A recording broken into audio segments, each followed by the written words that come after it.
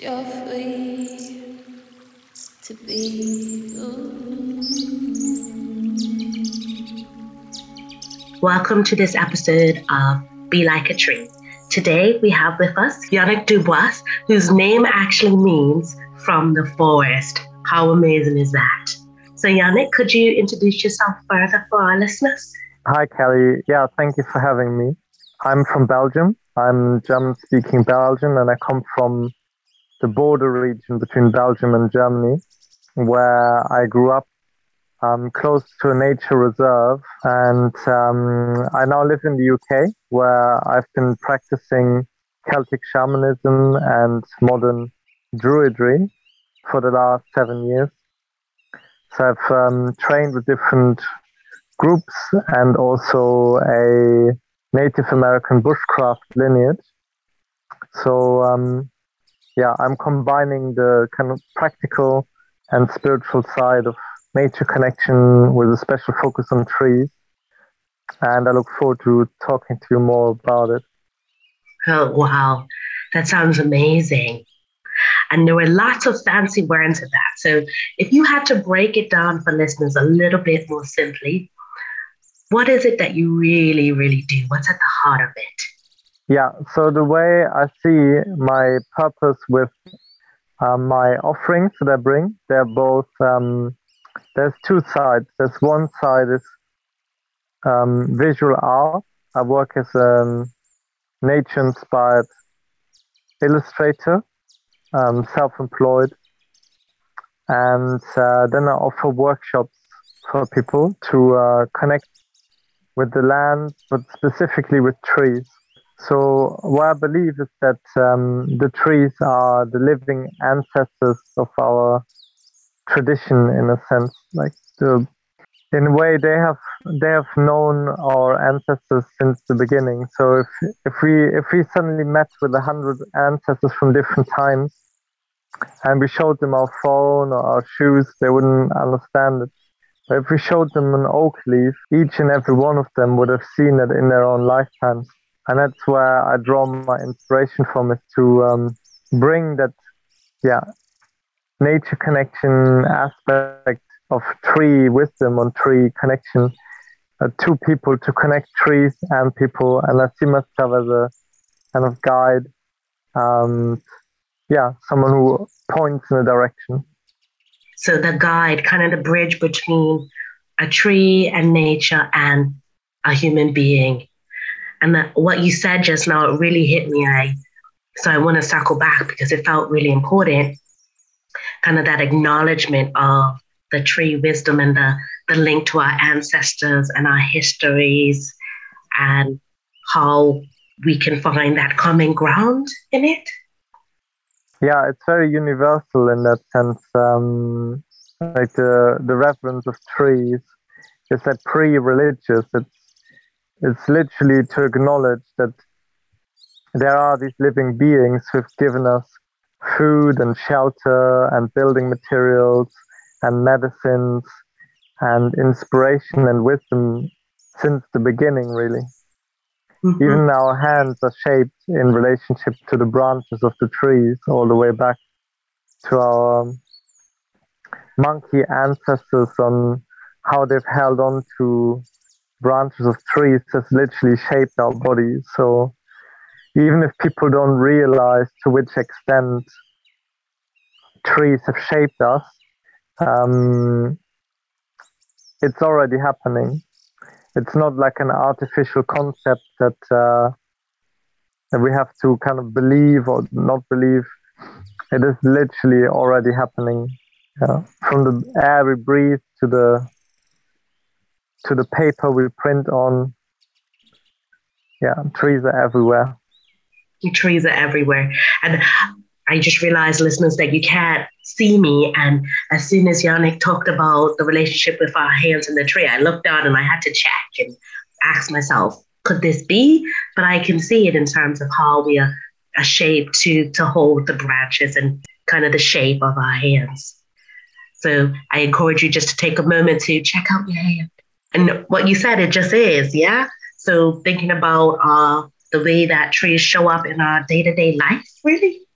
Yeah, so that's definitely an important aspect of my work is that I encourage people to go out and connect with the trees around their own homes. There could be um, wild landscapes, but there could also be parks, public spaces, or people's garden.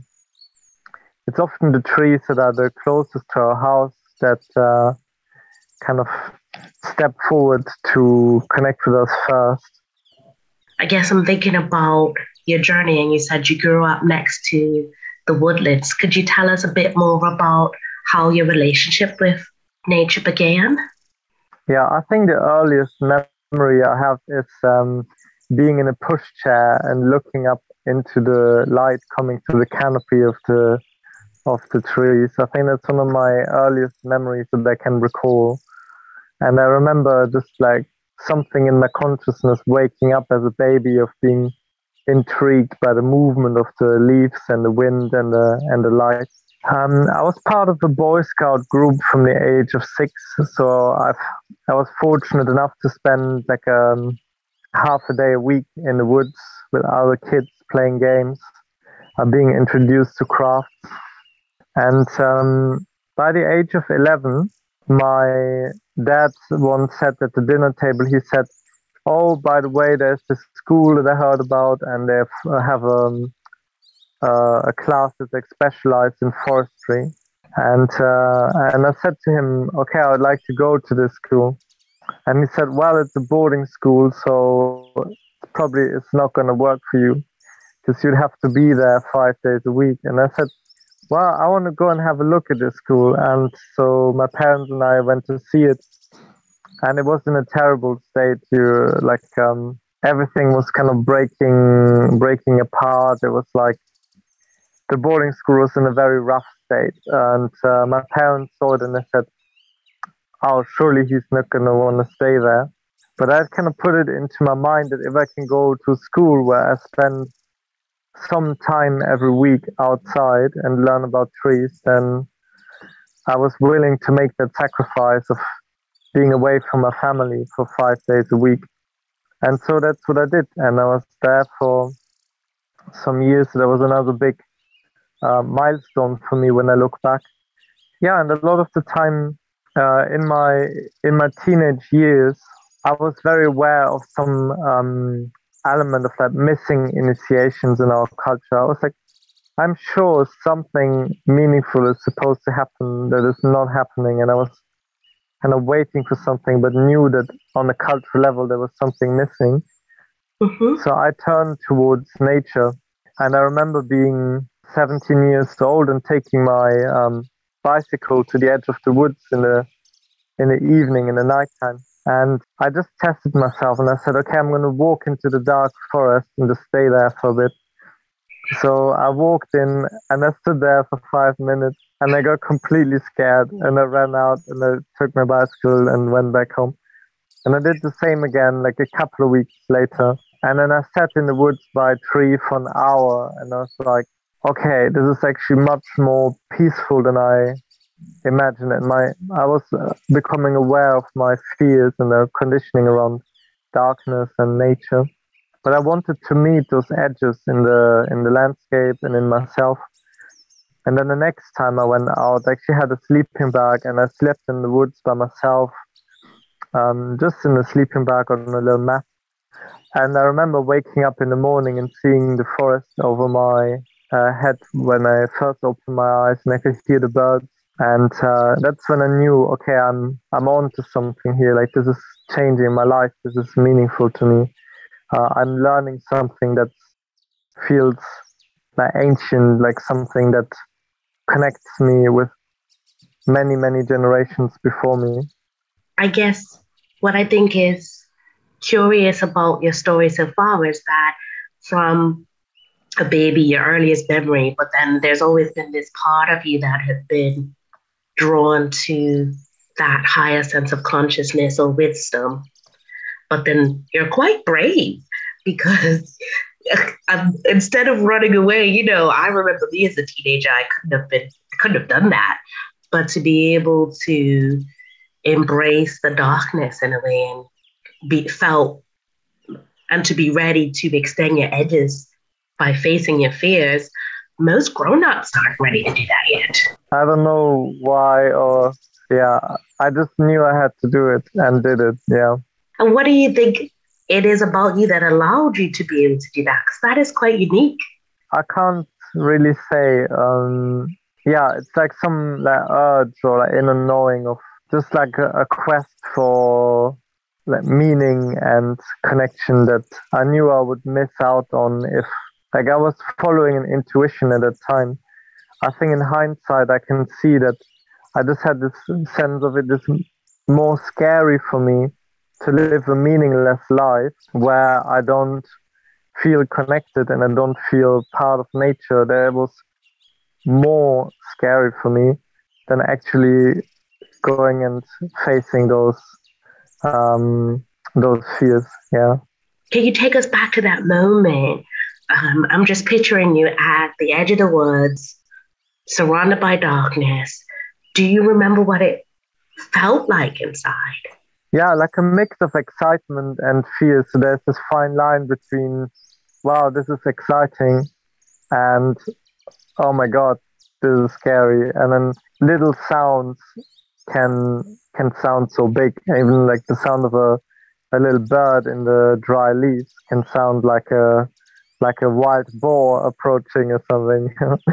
So yeah, I had to familiarize myself with that environment, and that takes time. And that was the beginning of a long journey. Like later on, as a student, I would hitchhike across Europe and visit a lot of different places, and literally sometimes for 3 weeks up to 2 months, I would just decide in the afternoon where I would sleep at night and just make myself at home in any woodland I could find, and got very comfortable with like reading the landscape in that way of knowing where I feel safe, where I can make myself at home.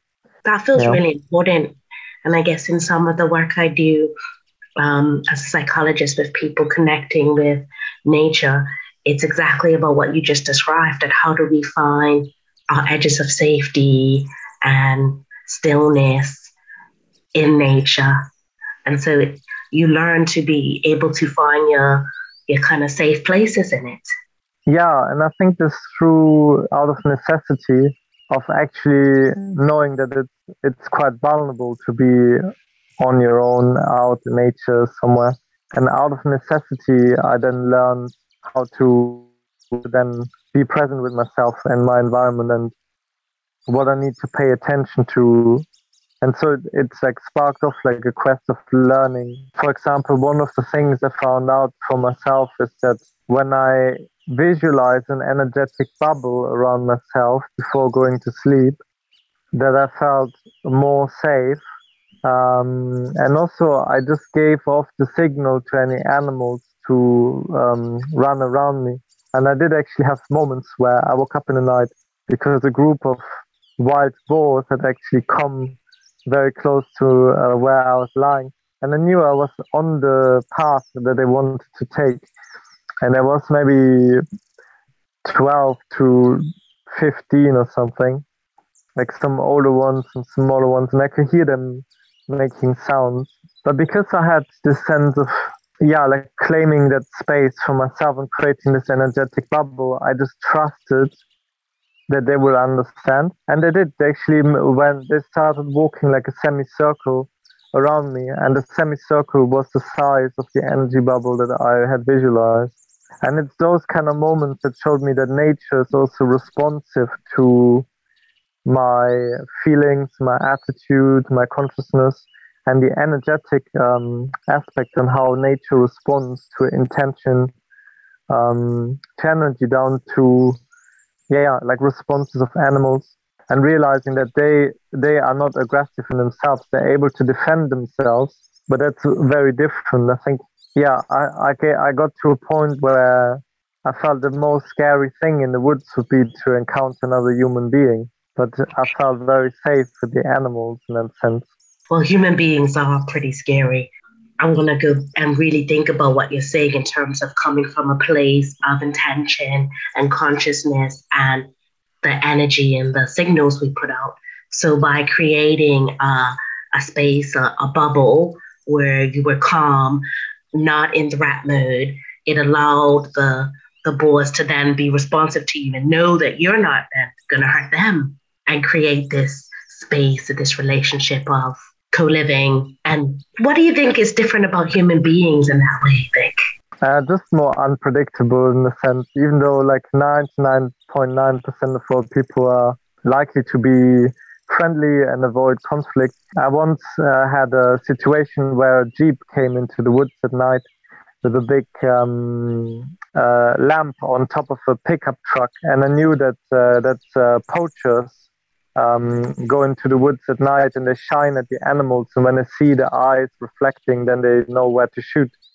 And so there's always this edge of someone's like illegal activities, or yeah, people are just a bit more unpredictable. And but nevertheless, I think the same thing stands as well on knowing where to be safe in ourselves. It just taught me a lot in different aspects. And yeah, I kind of think sometimes that as human beings, sometimes we're primed for danger. You know how you had to retrain your body to be safe and to know how to go into that calm place and be open to nature. I feel like our current situation primes us to threat all the time, primes us to be on edge. And so I wonder if that might be kind of part of it. Like when we meet another human, we're all a little bit more in that sense and anticipating what the other's going to do, kind of that thinking brain. Could you tell us a little bit more about your artwork? Because if you haven't seen it, go check it out. It's on Yannick's Instagram, Forest Heart Art, Forest Heart Arts. And you have some lovely like sketches, and you have your calendar that you're creating with your Kickstarts. How did you start to incorporate that into your kind of being? Yeah, so one way for me of understanding nature is through pattern and looking at patterns. And at some point, I just started taking my sketchbook out into nature, and I find out that depending on where I am in the landscape and what I'm looking at, I was not just drawing what I saw. I also had these kind of other feelings of, let's say, the difference between sitting by a stream where it's very loud and busy and like bubbly and there's a lot of water moving, and the difference of being up on a mountaintop where it's very like spacious and windy and kind of open in all directions. So I was starting to pay attention to those kind of nuances in the energy of different places, and how using my creativity, both with drawing as well as photography, and it inspired me to be in touch with the place that I'm in.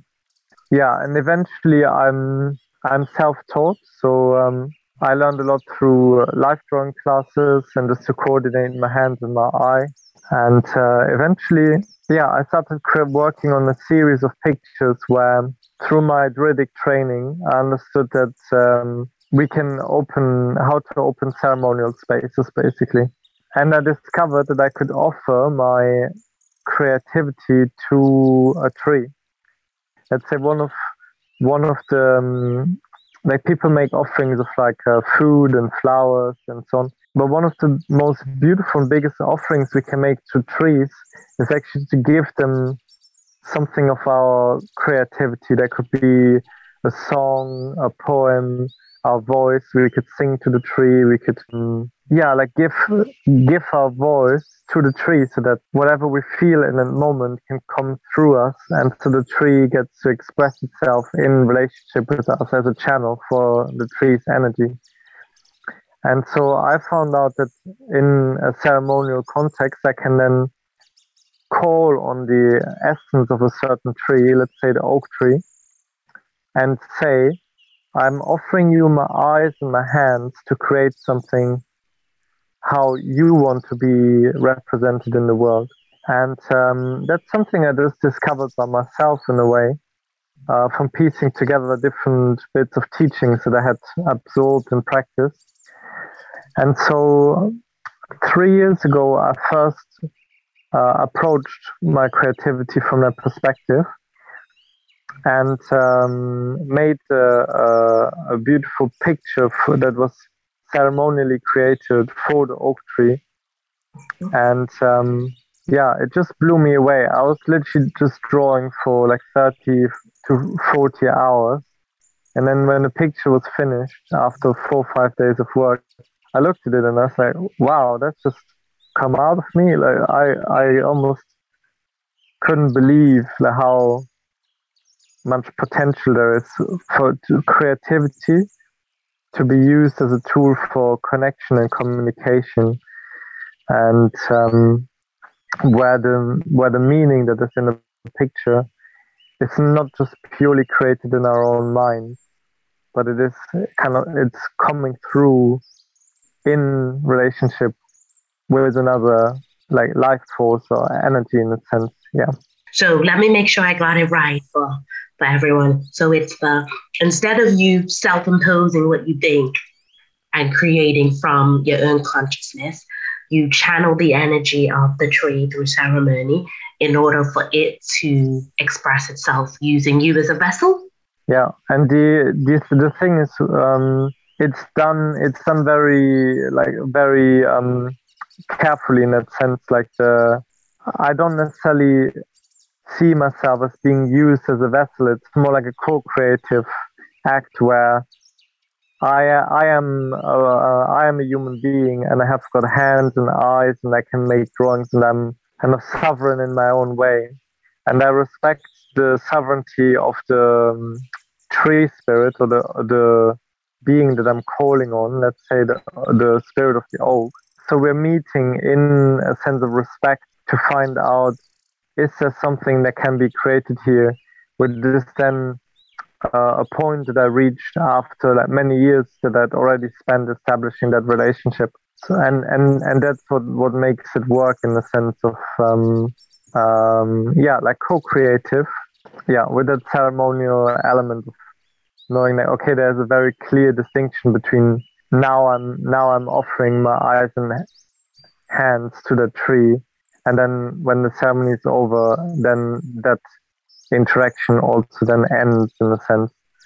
So it's like a very specific way of like containing a creative energy and an intention in a sense. Yeah.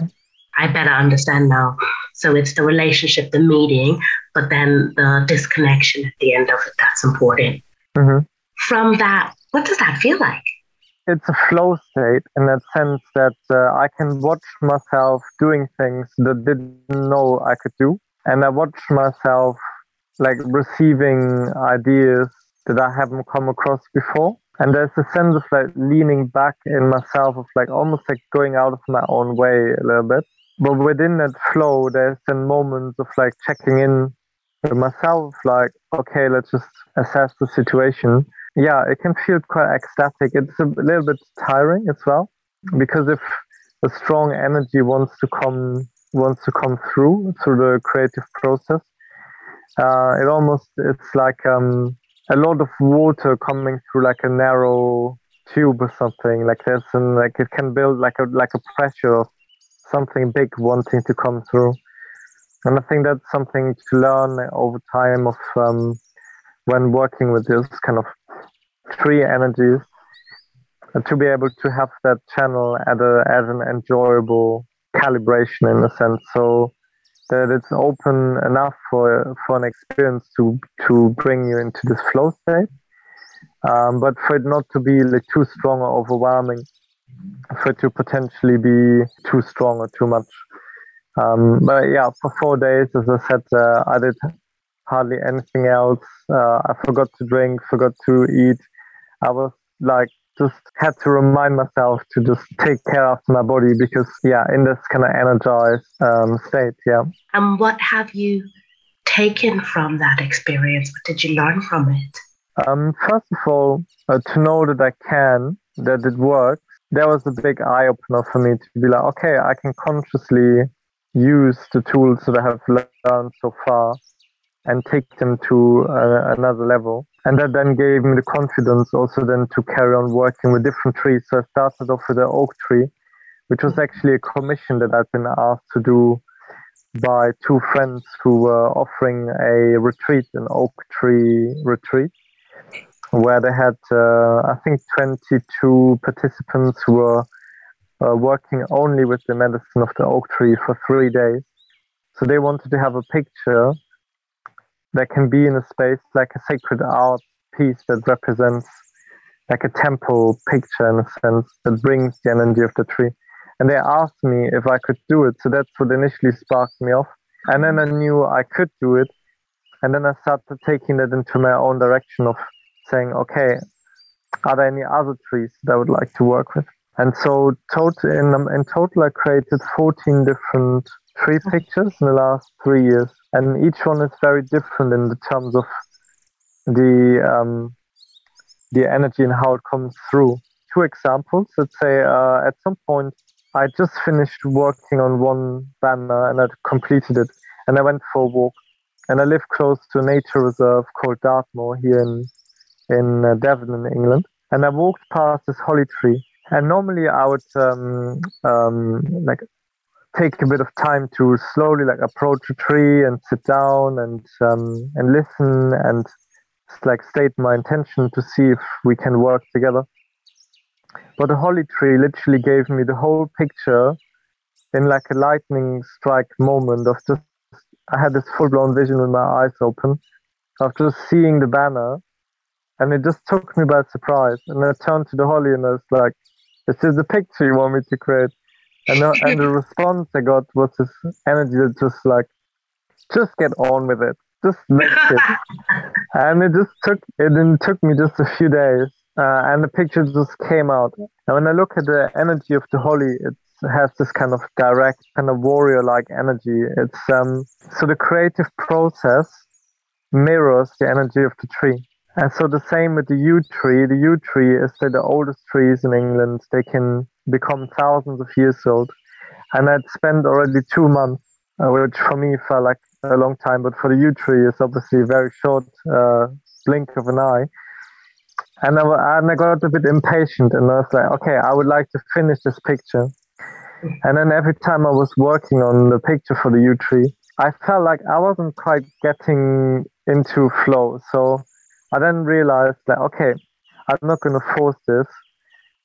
And after 2 attempts of it not going anywhere, I just went to see yew tree and I spoke this prayer and I said, okay, yew tree, I understand your message. You are like anchored in eternity and your perception of time is way different. And I want to learn from you. So I'm just going to surrender. And whenever you want to work with me, just let me know. And so I put my paper to the side. And it took a few weeks. But then eventually I had this moment and I knew, okay, now is the moment.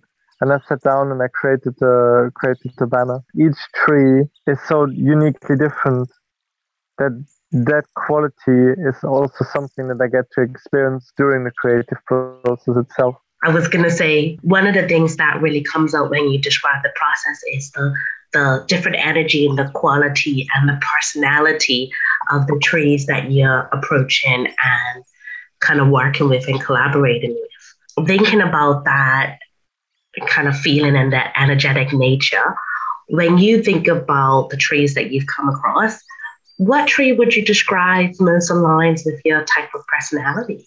I guess the fun part about the trees is that they are like a pantheon of archetypes, or they are like family members in a sense, or they are like the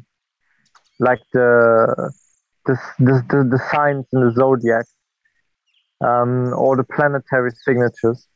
So we have like a parental trees, we have more like childlike trees, we've got trees that have got a strong edge to them, like they might have thorns, they might be more difficult to approach. So there's all these different characters. And I think the best part about it is that we can understand ourselves from all those different angles. So if we stand next to a little sapling, we see ourselves reflected back in the different. It's like looking into a mirror in a sense. So I see myself reflected back in this kind of small tree that's just starting out, and I can relate to that. And then I see myself reflected with this big old tree, and I see myself reflected, and then I can relate to that as well. So it's through the diversity of trees and species and getting to know them and understand them that we also get a more complete picture of our own psyche and being and different characteristics inside of us. And there are some trees that make it very easy for us, that are very willing to just, they're more responsive. Let's say the beech tree, even down to its botanical properties, that the bark is very thin, like the living membrane is literally like 3-4 millimeters away from your hand when you put your hand onto the bark. Where other trees have got a much thicker bark, they protect themselves more.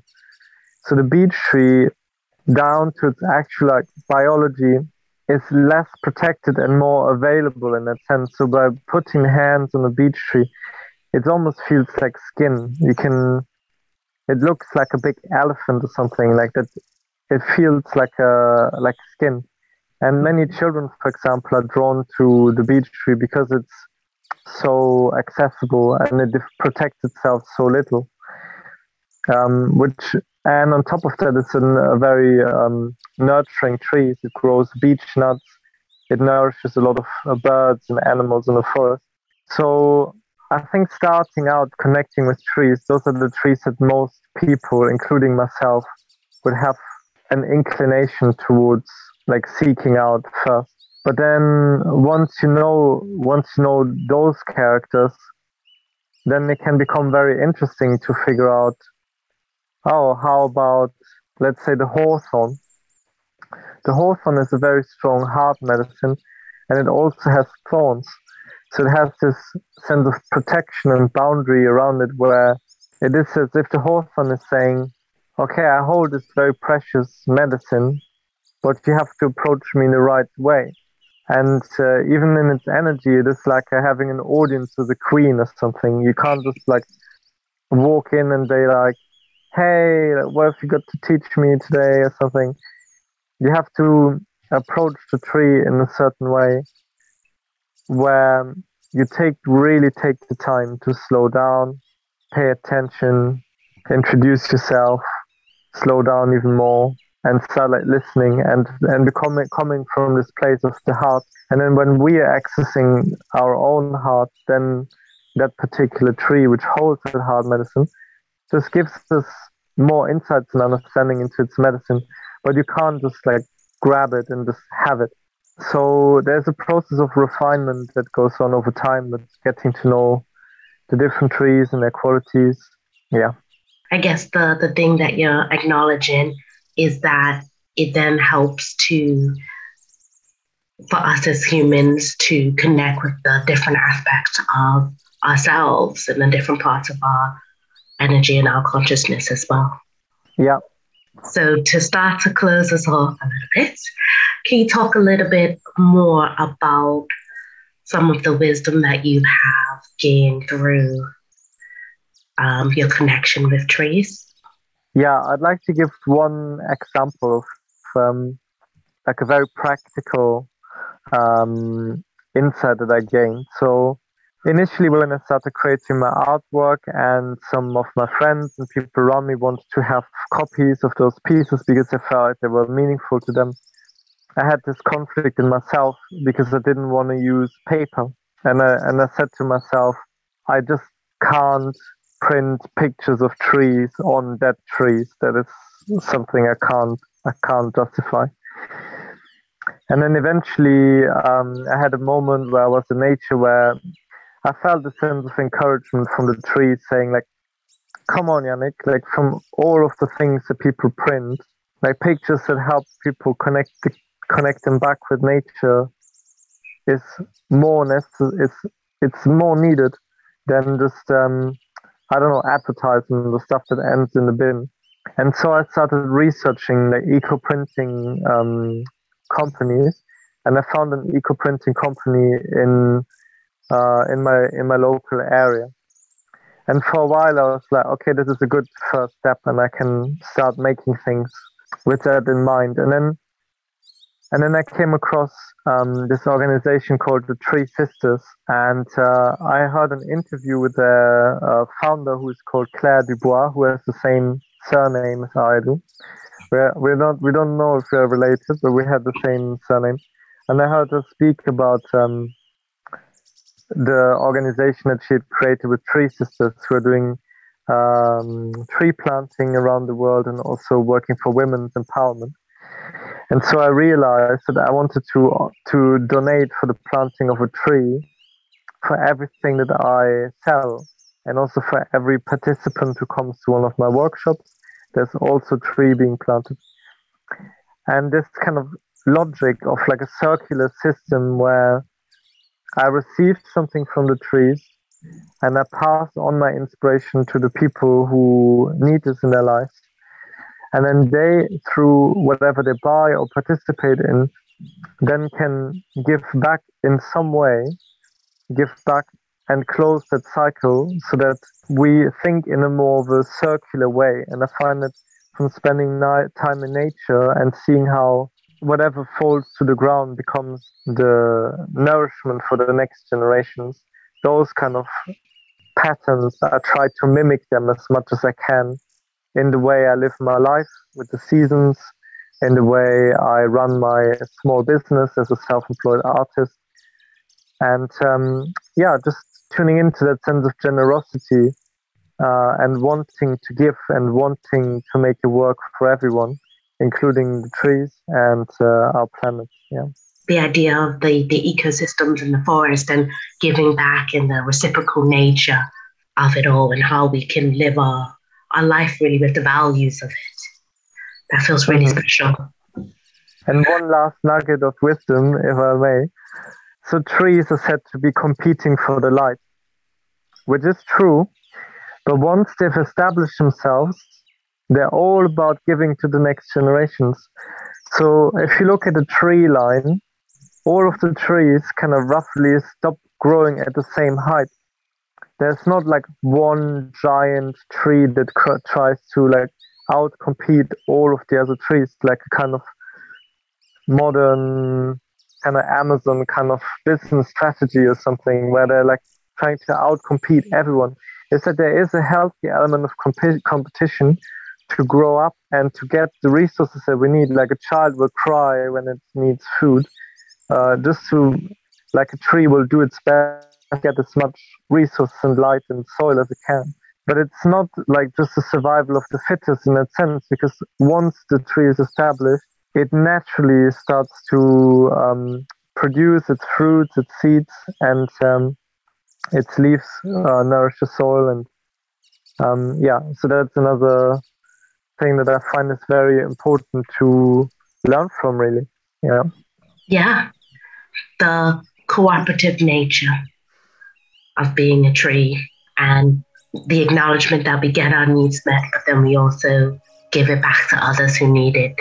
Thank you so much for sharing with us today. You're welcome. Yeah, it went by really quickly. Yeah. Thank you for listening to today's episode of Be Like a Tree. Let us know how you felt about today. Subscribe, share, every little bit helps. And we'll see you next time. And remember, stay rooted, stand tall, breathe, be like a tree. 'Cause you're free to be you.